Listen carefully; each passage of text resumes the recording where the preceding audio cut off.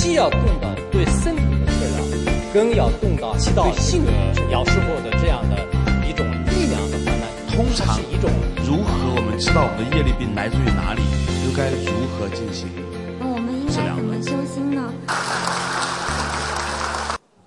尊敬的索达杰堪布，尊敬的各位专家同志们，今年是中国中医科学院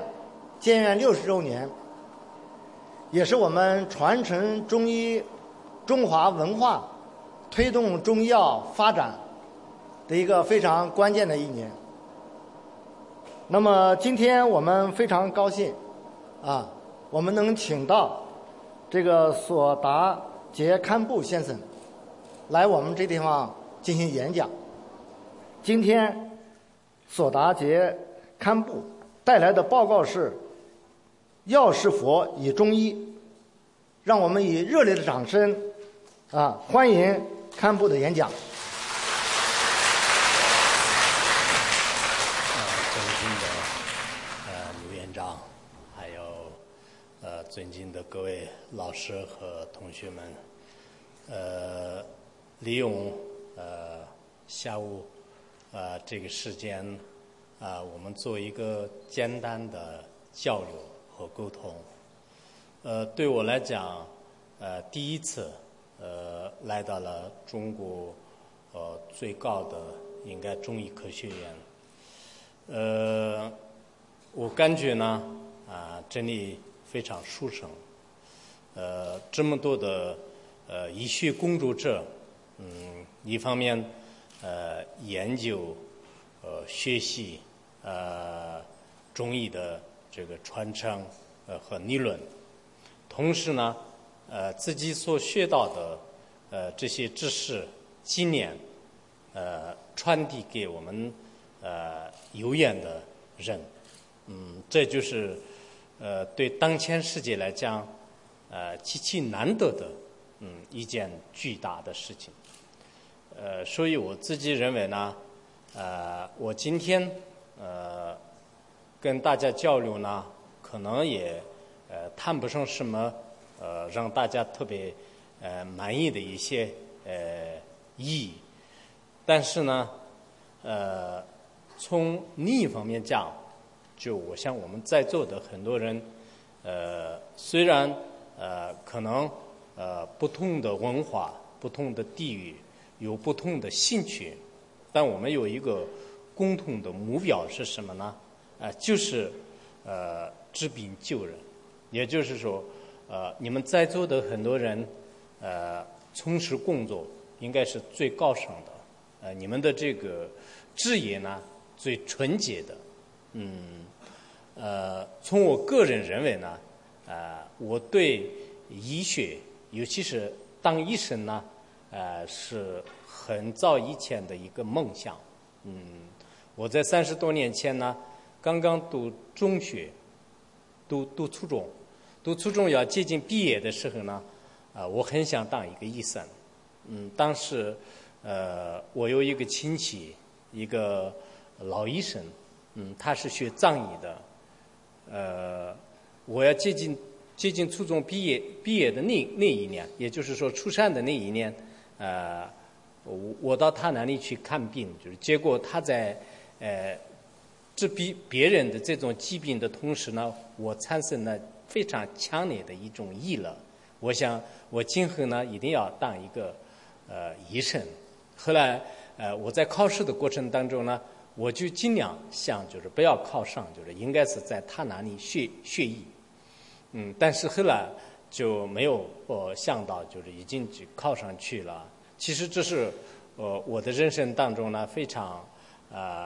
重要的一个转折。我自己的愿望很想当医生。从此之后呢，我看到不管是学西医的、学中医的、学藏医的，还有在印度那边呢学印度的这个医学的，就这样的时候呢，我都感觉就非常这个亲切。虽然我没有当成一个医生，但我后来我自己对自己安慰，就是说我表面上是我是一个老师，是出家身份的一个老师，但我实际上呢，我也可能算得上一些医生，因为我在30多年以来一直尽量的给别人讲一些佛法方面的治一些心灵的疾病方面呢，我也不断的在努力着。所以在某些上面呢，我们也许有一些共同的地方。人只要有一种共同的目标、共同的向往、共同的梦想的时候呢，实际上他的兴趣不一定很一致，他的所有的这种文化不一定很一致，但是也有共同的奋斗。因此我想今天我们在这里跟大家有一些交流的话呢，也可以寻找一些共同点。那么我要想说的是什么呢？首先第一点呢，想跟大家说一下中医跟我们的这个藏医应该有很多比较相似的地方。因为曾经我对藏医呢也了解过一些，我在佛学院上学的时候呢也学过一些。那么这个过程当中发现我们的中医呢实际上就是望闻问切，大家都非常清楚。那么这个呢实际上在我们藏医的这个理论和实践当中的话呢，都是离不开的在藏医当中呢，就是这个采药呢跟我们中医就许多相同的地方。著名的藏医都有一种说法说是高明的医生呢，对山上的所有长的草呢，全部都是药，应该都是药。那么就是高明的医生呢，就是对人的各种各样的疾病呢，就是都有直接和间接的一些治疗这个方法。那么这样的话，从草药，就是我们中医里面的经常的一些草药呢，就是通过这个被这个太阳或者是阳光或者是阴蔽的地方这个晒的这种方式呢，在藏医里面也是完全是有的。还有我们中医的把脉，就是在藏医当中呢也非常讲究，而且藏医的这种把脉，我曾经也是学过一些，就是整个我们的身体的这个五脏六腑就是或者是外科内科，就是这些呢都是通过这个脉络的这种方式来了解这个病情。还有呢就是藏药呢，就是它可以看这个病人的色态还有就看他的眼睛看他的整个全身的身体以及呢就是在我们中医当中经常所强调的，要问病人的许许多多的一些情况，包括他的饮食情况就他的睡眠状况等等等。这样的话，我认为呢，应该是在藏医的很多的理论呢，跟这个中医呢非常这个相似的。那么它的历史的话呢，应该远远超过西医，就非常悠久的。就这一点，我们在座的大家呢都是这个专业的这种学科所以是非常清楚。因此从我的看法来讲呢，中医的这种治疗跟藏医的治疗呢，实际上是对整个人体的一个整合性的，应该一个整体性的一种治疗就大家都会说是西医是看这个治标，就中医是治本，但是这是口头禅，就是说的是很好的，但实际上真正能了解能心里面完全认识到这样的真体的话，很多人呢自己都是没有这个信心的。我个人而言呢，应该是对中医呢就是非常非常有信心。因为我们在这个实践当中是学任何一门课呢，首先是你自己对这门课有一个坚定不移的信心，有了这样的信心以后呢，你会追求，有追求之后就是才能有成果。因此我想呢比如说我们实践的任何一个东西，它了解的方式呢也有整体性的，也有一种局部性的。那么像这个藏医的话呢，也跟中医一样的。我想汉地的老子啊，他在《道德经》当中也是说，就是人法地，地法天，天法什么道，道法自然，就这个人天合一的这样的理论呢，现在也许追求新的科学的，或者是追求西医的很多人呢，看得非常这个简单看得非常简单。但我们这个宇宙万物呢，实际上我们的这个身体是一个世界，内心是一个世界，我们的天地万物整个世界呢，也是一个大的庞体的这样的一个世界。那这样的世界结合起来的时候呢，我们身上所产生的各种各样的疾病呢，实际上是它有不同的因缘。但这些因缘，我们也许通过一些西医，或者是通过一些现象来观察它的现象的时候，也许呢就不一定是非常有利的。现在这个时代啊，是个比较特殊的时代。有些信息，就可以就泛滥于世界。有些信息呢，虽然它有价值，但是人们不一定认可。因此，我们像中医和藏医当中的个别的一些理论的话呢，在我们实践当中量化的时候呢，有一定的困难。任何一个事物呢，它有它的因和缘，还有它的果。这样的因缘法则呢，实际上真正能掌握的人呢，除了极个别以外，应该说是在我们实践当中是并不是很多的。这样一来，很多学者也是说是真理呢掌握在极少数人的手里。所以我们现在应该通过什么样的方式来真正认识到众生的疾病，或者是说我们自己的这种心理的疾病，这是对我来讲是非常这个关注的。那么我的想法就是说，我们在这个世界上呢，应该有很多的众生的各种不同的疾病，但这些疾病按照我们的藏医来讲呢，实际上病呢有404个病。你们也许可能看过，就是《佛说佛医经》，《佛说佛医经》里面呢也讲了许多的病因春夏秋冬的不同的变化等等。那么这里面所讲到的众生的这个病呢，我认为就我们现在很多人有必要就是了解，因为有101个病呢，实际上是这是前世的一种业力病。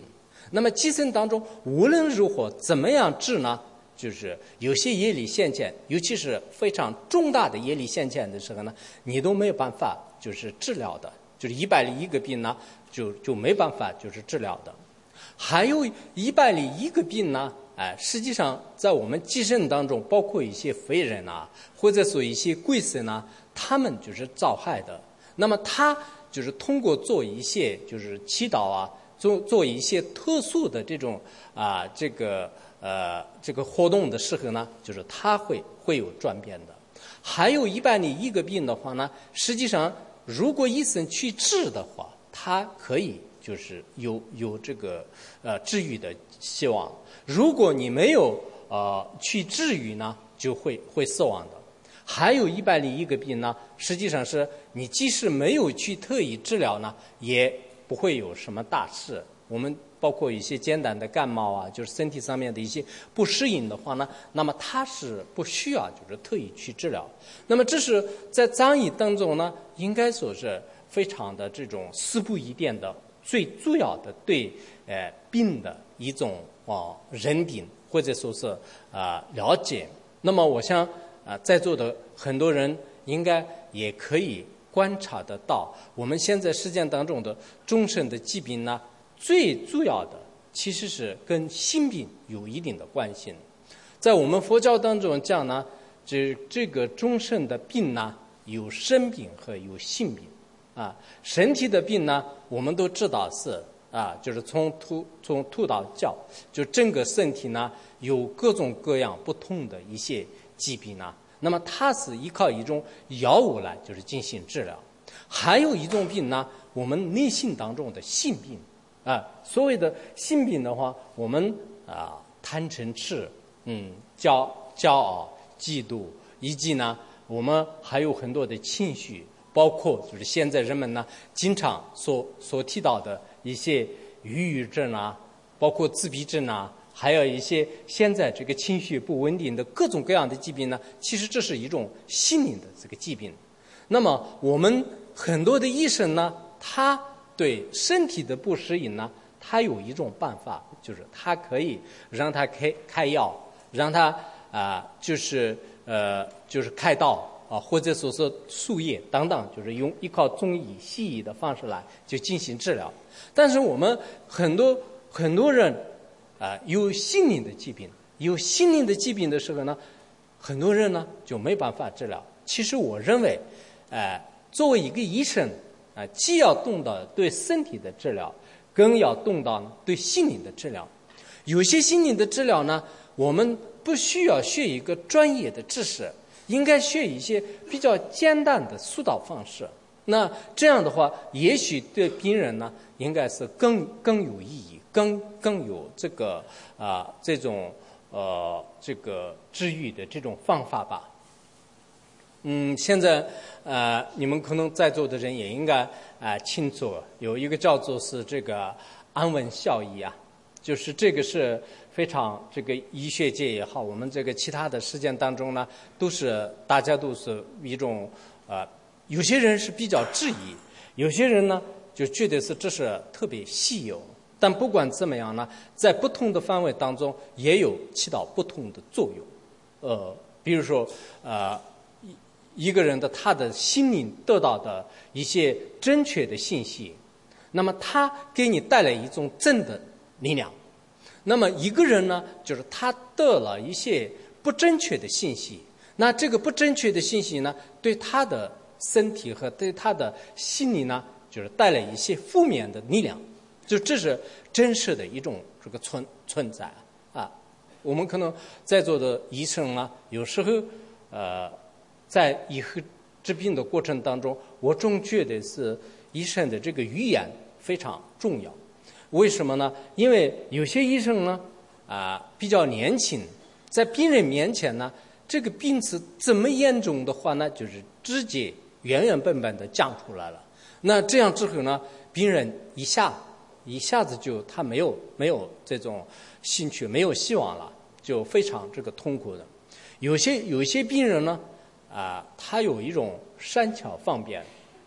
前一段时间我去看一个也是一个宗教界的人士。但宗教界的人士按理来讲呢，他有一种宗教的所谓的修养也好，修行也好，有一些，但他的心脏病得非常严重。很多医生呢就在他的当面就是说是你现在已经只有1个月的时间的生命了，就如果不做手术很危险，就非常非常这个危险，就是让生命极其垂危。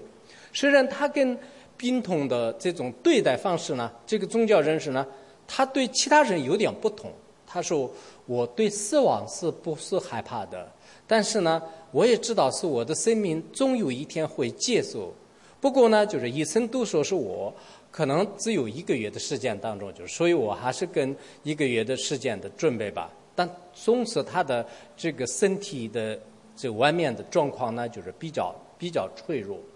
然后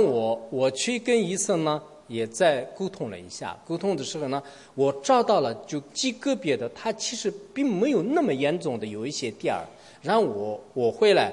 就跟这个人呢就是讲了一下，其实医生说的是他非常严重的话呢也有这个可能性，但是呢并没有到这么严重。后来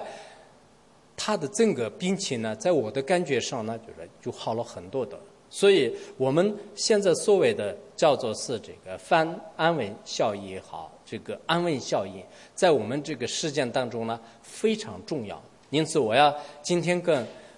在座的各位呢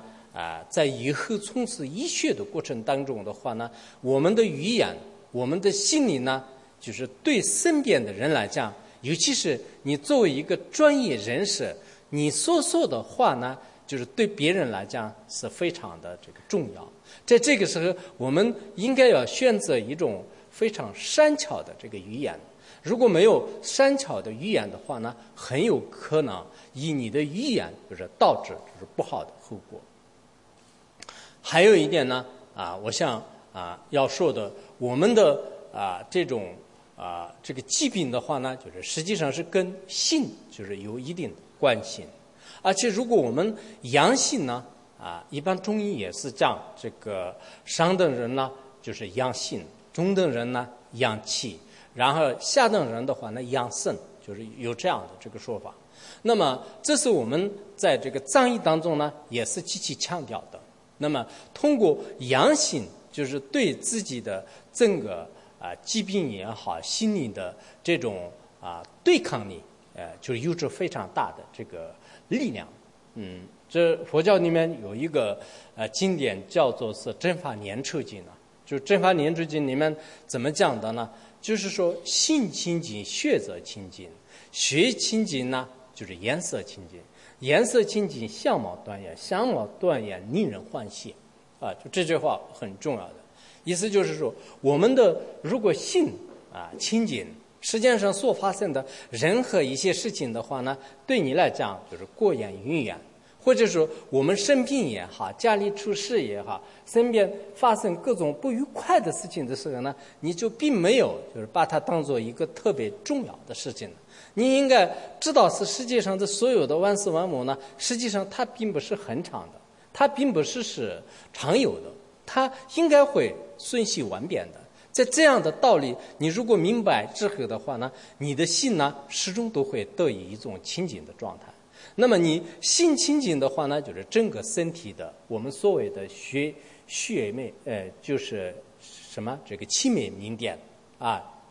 就中医也是经常讲这个阴阳和合吧，就是阴阳和合。那么阴阳的这些很多的这个道理呢，就是它会调和的。那么这个时候呢，你的身体也会健康的，你的相貌也会端严的。如果相貌端严，这样的话让令人欢喜啊。我们有时候是看到很多人的状态，也可以看得出来。一个人他失败了，他失恋了，他失业了，他就许许多多的事情发生的时候呢，他因为心灵的这个承受能力特别弱，这个时候呢，他的身体呢，就是也处于一种纷乱状态当中。因为他的身体的纷乱状态的话呢，他所做的事情呢，都是乱糟糟的，都是一片就是无头无绪的，无头无尾的。那么这个时候呢，就是整个人们看来呢，也是非常可怜的，极其丑陋的。所以我们有时候日常生活当中呢，看到就是这个性清净就是非常重要的。其实性如果清净的话呢，在我们佛教当中呢，就是这是最高的一种这个境界。我看所谓的中医呢，也跟西医有点不同的，实际上是性应该是很清净的。我经常有这种感觉，看到西医的人呢，好像说话也特别快，写字也特别快，然后做事情呢，就不管是怎么的，是特别有这种急急忙忙的感觉。而很多的中医呢，就是它有一种我们佛教里面讲的是一种禅宗的味道。也就是说，就是禅宗的话呢，就是不管是他说话也好，走路也好，写字也好，或者说喝茶也好，都有一种状态当中。他这种状态的话呢，自然而然就是给我们引来了一种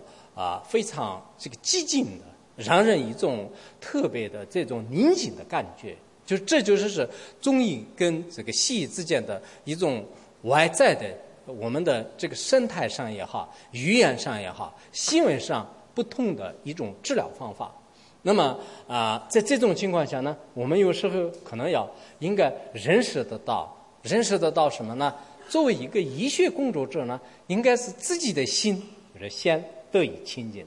如果当你的心得以清净的时候呢，一方面自身的健康、自身的快乐、自身的这个成功呢，就是成功率有上升的。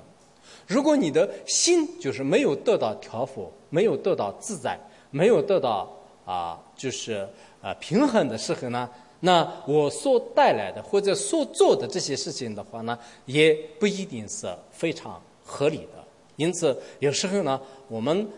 佛教呢就是经常讲的平衡就是调和。其实我以前看过你们的中医什么叫做中医呢？就是中医有2层意思，一个是中医，就是中国的医学，或者是汉族的医学，就这个是叫做中医。还有一种中医呢，就中呢，实际上中道就是要保持身体的平衡，要保持心灵的平衡，要保持天地万物之间的所有的一种平衡。我们佛教里面讲叫中观，中观呢实际上是不多于左边，也不多于右边不多于右边，不多于左边。也就是说，我们保持一种中庸，保持中衡。就这样以后，任何事情呢我们都需要有一种就怎么讲就是平衡就刚才我们短短的时间当中，牛院长也在说，现在我们的欲望就是应该是有一种保持这个平衡吧。其实这一点我非常赞叹。我们现在实践当中的所有的人，全是不吃饭、不喝水、不喝饮料，就这样也是不行的。毕竟是我们在这个实践当中的一个众生我们需要就是生存，我们需要这个实践当中的生活，但是我们也不能过于的一种欲望我们的欲望特别强大的话，那我们人们就是极其的痛苦。大家都知道是现在实践当中很多犯法的这些人其实大多数是他们的欲望没办法就是节制和控制而导致的。有一部分他们的嗔恨心就没办法控制，杀人等等，做很多坏事。因此在我们实践当中实际上按照佛教的观点来讲，很多的快乐其实依靠自己的心的一种调整而来的。很多的痛苦因为你对自己的心的本来面目不认识，然后心就是让它自然，让它放逸，就这样的而导致我们实践当中带来的各种各样的这个痛苦。那么这一点你们也可能清楚我们生活当中的很多的包括一些感情问题家庭问题包括一些社会问题的话，大多数的每个人他自己的心就是没有控制好。因为心没有控制的原因在我们这个社会当中导致了就是许许多多违法乱纪的事情。同时我们可能对现在的这个家庭的不和社会的不安全以及就是在我们实践当中的各种各样的让人产生恐怖的、产生畏惧的、产生极其痛苦的这些事情的话大多数是跟我们的内心有密切的关系。其实我自己认为不管是中医也好，藏医也好，它是通过另一种方式对我们的身体的治疗，对万物的这个平衡调和，这样之后逐渐让我们的内心得以平静，得以净化，得以清净，起到了非常大的这个作用。所以我们应该在某些上面要研究什么呢？研究当前的现在正在发生的各种社会现象，同时也要研究我们几千年以来一直这个传下来的老祖宗的给我们留下来的非常的珍贵的这种文化包袱。其实我们不应该把它当作是一种陈旧的、古老的、过气的东西，应该在他们当中有非常这个珍贵的、昂贵的一些价值。但是后人因为被西方的各种文化洗脑，被各种文化就是冲击，尤其是我们的所谓的成功学经济市场等等，就这样的这个潮流下我们许许多多人有价值的、有意义的这些传承文化，还有很多的知识也许可能抛之脑后，甚至再过可能几百年之后或者几十年之后的话，很有可能我们现在存有的一些特别珍贵的东西呢，都一一的已经离开了我们。我们现在藏地的话，实际上呢有很多的非常珍贵的一些佛教文化、传统文化，包括一些医学文化。但是现在很多年轻人呢，就是没有了解到，就是它的一些真正的价值。在汉地呢也是一样的。我认为许许多多的年轻人呢，因为经常受到了就我们这个西方文化还在国际文化这样的一种冲击或者说是同化下呢，我们自己本有的非常有力量的、有价值的东西呢，慢慢离开了我们。在这个时候，我们可能不得不关注。还有，我要想说的呢，我们今天讲这个药师佛吧。其实药师佛呢，在我们藏传的医学界当中，每一个医生呢，就是都非常的这个有信仰崇拜，包括呢在从事医学工作过程当中呢，都经常去祈祷就经常去供养还要念一些药师佛的咒语那么这个我们今天在这个科学院当中呢，有些人可能认为这是其中有一些神秘的意义，有些人呢也许认为呢，就是这是就不太合理的。那么医学是一个非常严谨的、严密的一个科学，那为什么是用一种崇拜，就是某个偶像，或者是崇拜某一个神来就是进行借助作用就这是有点不合理，也许可能有这样的这个想法。但不管怎么样呢，我们可能需要一些正面或者说是需要有一些多维观察。因为在这个世界当中的话呢，其实我们依靠自己的大脑，依靠自己的智慧还不能了解的非常多的一些事情呢。我自己认为呢，起到这个药师佛的这样的一种力量的话呢，它是一种它是一种能量。我们佛教当中经常叫做是加持。但这种加持呢，你完全就是否认的话，恐怕很多人智慧是有限的你承认这个佛菩萨的这种加持是不存在的，承认呢就是药的力量就是不存在的，承认呢我们咒语的力量是不存在的，承认呢我们世界当中有许许多多的一些吸引力是不存在的话呢，恐怕有一定的困难。虽然有些事物呢我们眼睛看不见，耳朵听不到，但是呢手也是摸不着的，但在这个空间当中，在这个事件当中呢，有许许多多的一些力量，这种力量呢也许在我们生活当中起到非常大的作用起到非常大的作用。当你的生活当中没有发生巨变的时候呢，也许很多人就不一定发现。当你发生一些特殊的变化的时候呢，也许你以前没有相信的话，那到那个时候呢，你会信任的。比如说一个人他从来不信仰佛，但是呢你遇到了就是非常痛苦的时候呢，你可能会想，如果世界上有个佛的话，那我就祈祷他会帮我。很多人不信仰佛教，但是在高考的时候呢，就是他去寺院里面去开始烧香保佑，本来是不信仰的，但是呢在这个时候呢，他因为很关键，就是在这个时候呢，我的有些朋友他们平时是非常反对，但是呢他在比较危急的时候，比较关键的时候包括有一些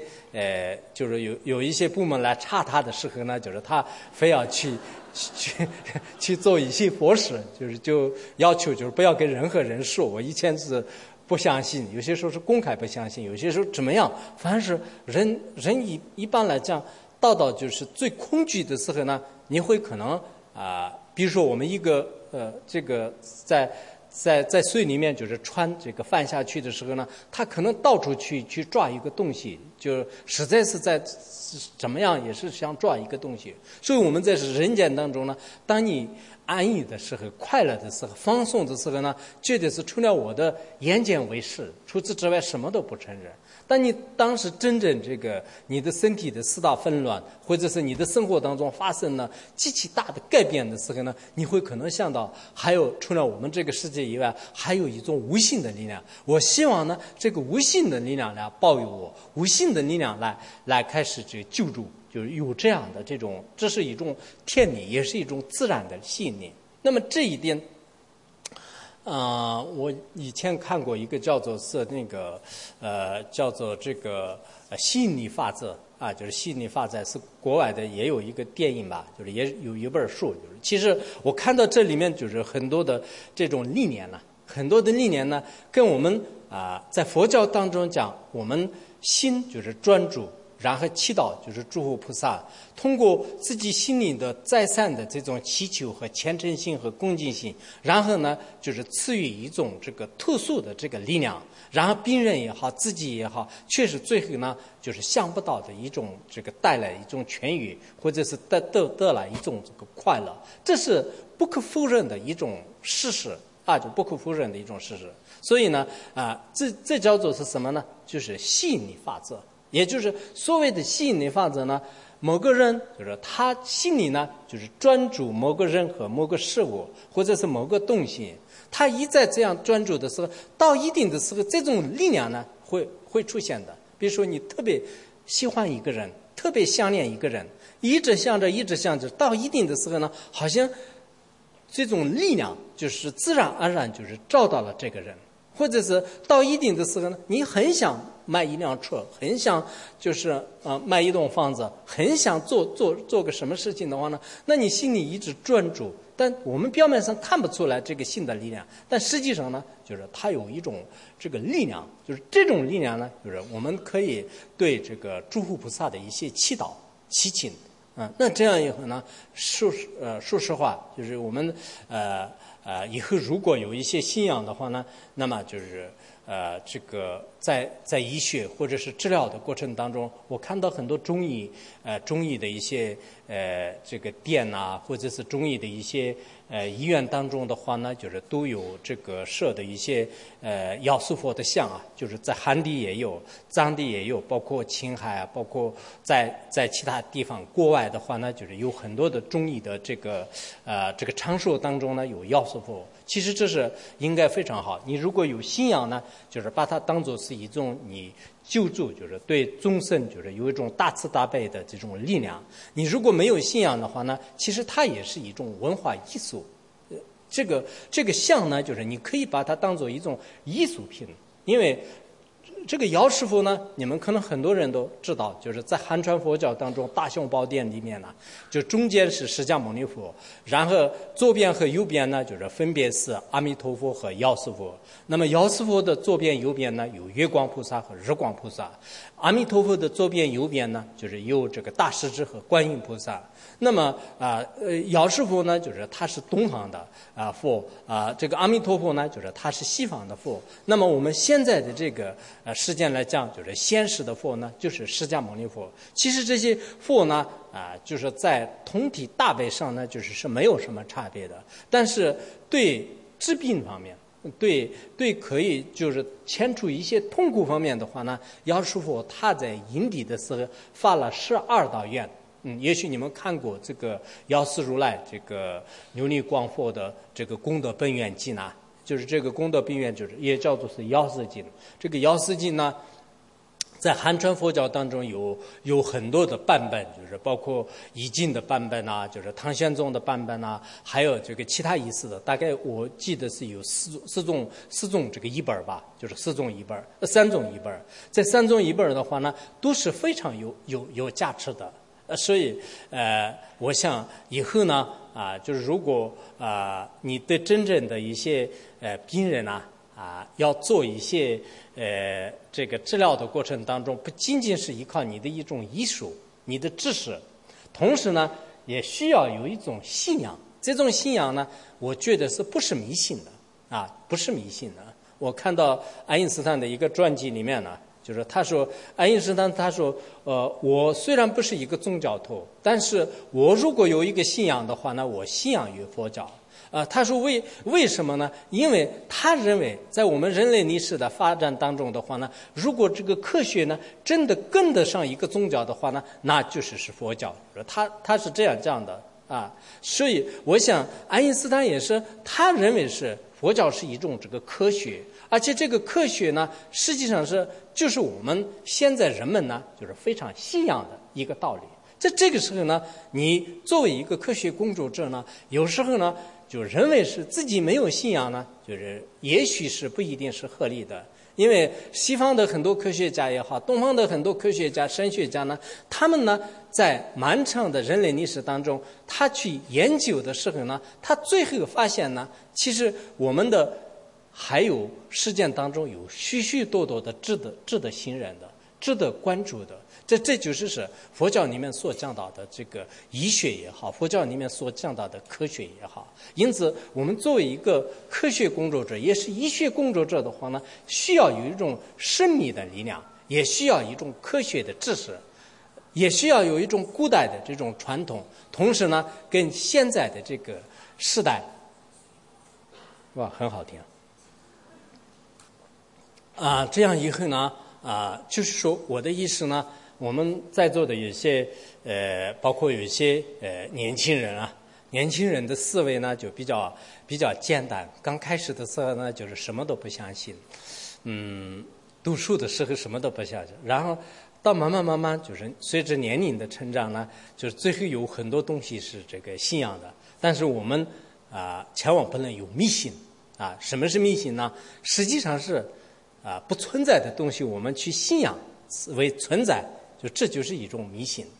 还有本来是一种存在的东西，我们认为它是不存在的话，这也是一种迷信。所以呢，你的信仰呢有没有就是自己对自己应该观察，应该用自己有一种头脑和智慧，否则的话我们光听现在人们的一些说话呢也有一点危险。因为现在很多人的语言呢不是很可靠的。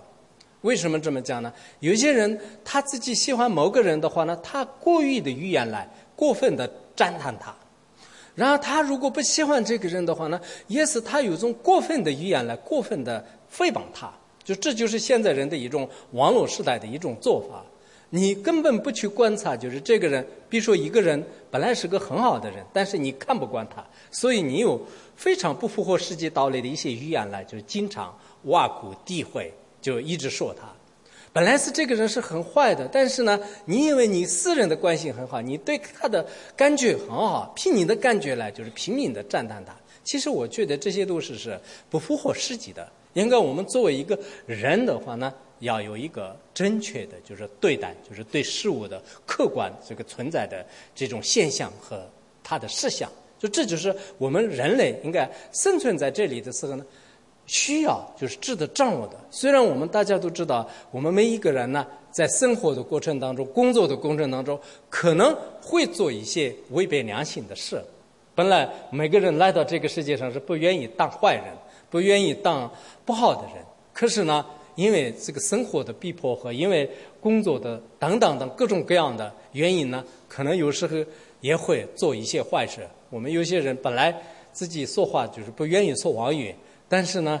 因为在你的生活过程当中，就是对这个家庭啊，对单位啊，对其他人的一些被迫，你如果不说妄语的话呢，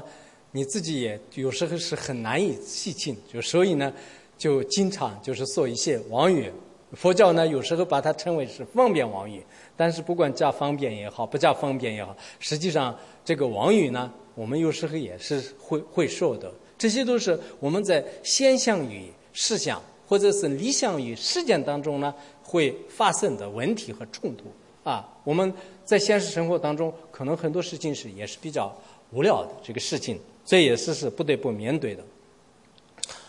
最后一个呢，我要想说的呢，就是我们在座的各位实际上也跟大家就是提出一两个希望吧。第一个呢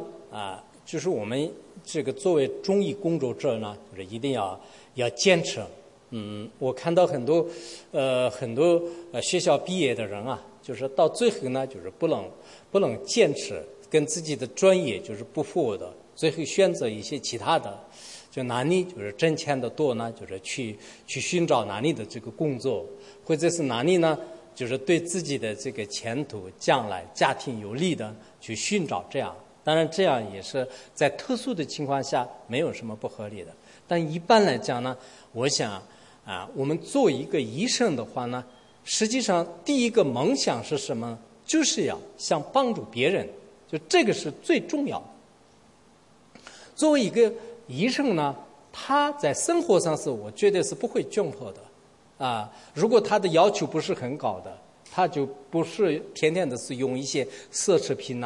他的生活品味没有要求特别高的话呢，那么我们在这个世界上具有医学知识的人，就是他不会就是生活上是有极大困难的。但是我们最重要的是什么呢？就是要动到现在的这个传承。我有时候看见就是我们这个藏医也好，包括你们这个中医的话呢，实际上有一些端传的这种感觉，再过50年就是能不能维持下去？我现在看到有些就是医院就是不要说发展，就是连生存都很大的困难，生存的很大的困难。在这个时候呢，就不得不就是借助一些，包括一些西医包括一些其他的。其实这是按真正的中医科学来讲呢，不一定是非常合理的。虽然我们现在在不舍弃传统的基础上呢，需要创新，需要什么呢？需要改革，需要什么呢？需要就是借助现在的这个科技技术，这是不能离开的。但是如果我看到有些中医学院或者是有些的话呢，好像西医为主，中医为辅，有这种现象。如果这样的话呢，我们的老祖宗的一些传承呢，就是可能到一定的时候自己的是没有自信了。如果自己没有自信的话呢，那么就是传递给别人是非常困难的。因此在学习的过程当中呢，你一定要动到这个前辈的这些医师们，前辈的这些大德们，他们所讲到的真正的道理呢，自己要领会，要用到实践上。只有这样才把这个文明呢，就是可以传给后人。就像我们藏传佛教，我们现在藏传佛教的话呢，实际上呢如果没有人就是弘扬，没有人传授的话呢，就是到一定的时候很有可能断档，很有可能断传承，有这个可能性。所以中医呢，有时候呢也可能随着这个经济社会的这样的一个非常这个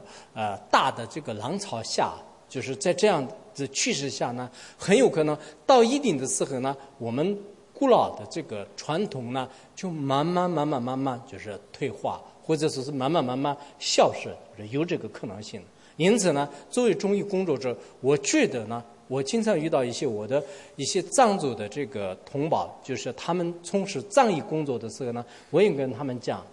我们作为一个医生呢，就是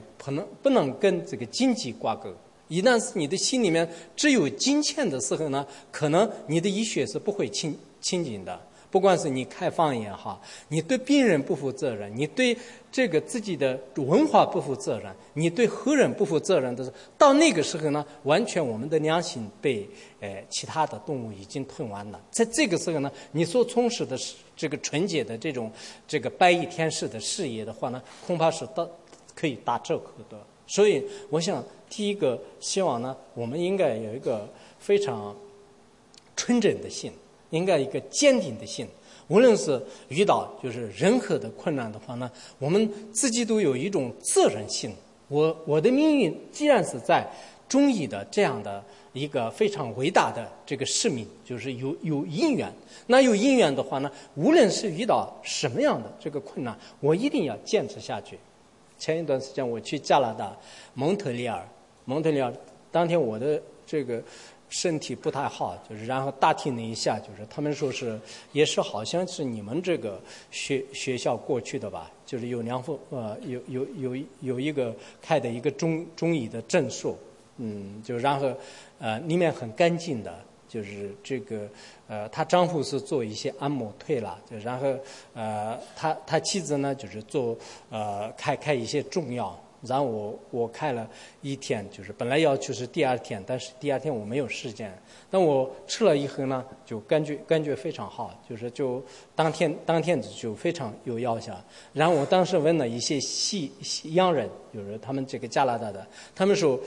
中国的中医就是特别好，就是他们都因为一般西方的一些国家的他们的治疗方式的话有家庭医生，然后家庭医生呢就是诊断之后如果严重的话，你再去大医院去检查。然后就是这样的，但是我看到就是很多西方人就是在哪里就是抓中药。后来我就了解了一下，就是我说你们就是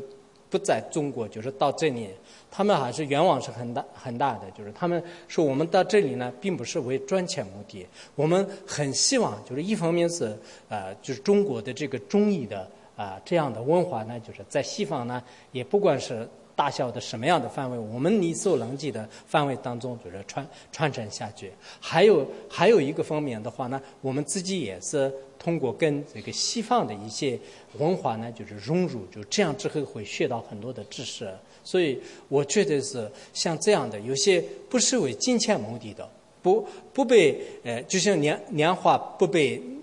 这个泥土染污一样的，在这样的大环境当中，在这样的非常复杂的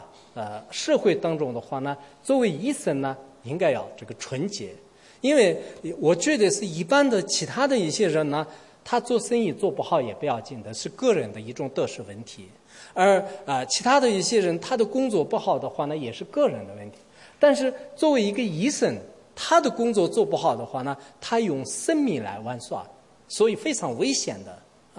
医生和老师呢，如果好的话，对无数的人应该有非常大的力量和帮助、意义的。医生和老师呢，如果他当的不好的话呢，对这个人类也非常的有害。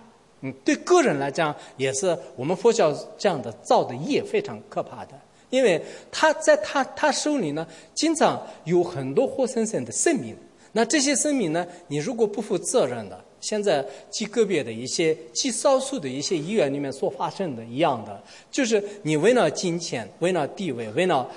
这个各个目的的话呢，就是那这是非常可怕的事情。所以我觉得是作为这个医学院的一些师生的话呢，第一个是医德，就是非常的这个重要，就是这个非常的重要。还有我们的传承就是非常的重要。还有一个呢，就是说我们的心呢，就是始终都是要一种现在的有些话来讲叫情怀，就是需要有一种慈悲心就这是佛教里面就是讲这个大慈大悲，就是这是观世音菩萨的心怀，就很重要。作为一个医师的话呢，也是需要一种慈悲心。如果没有慈悲心的话呢，恐怕是我们的很多工作呢，实际上是不一定是有利的。实践当中有一种说法叫女士的心，就是那个当女士的心呢，就是最硬的；当医生的心呢，就是最软的。因为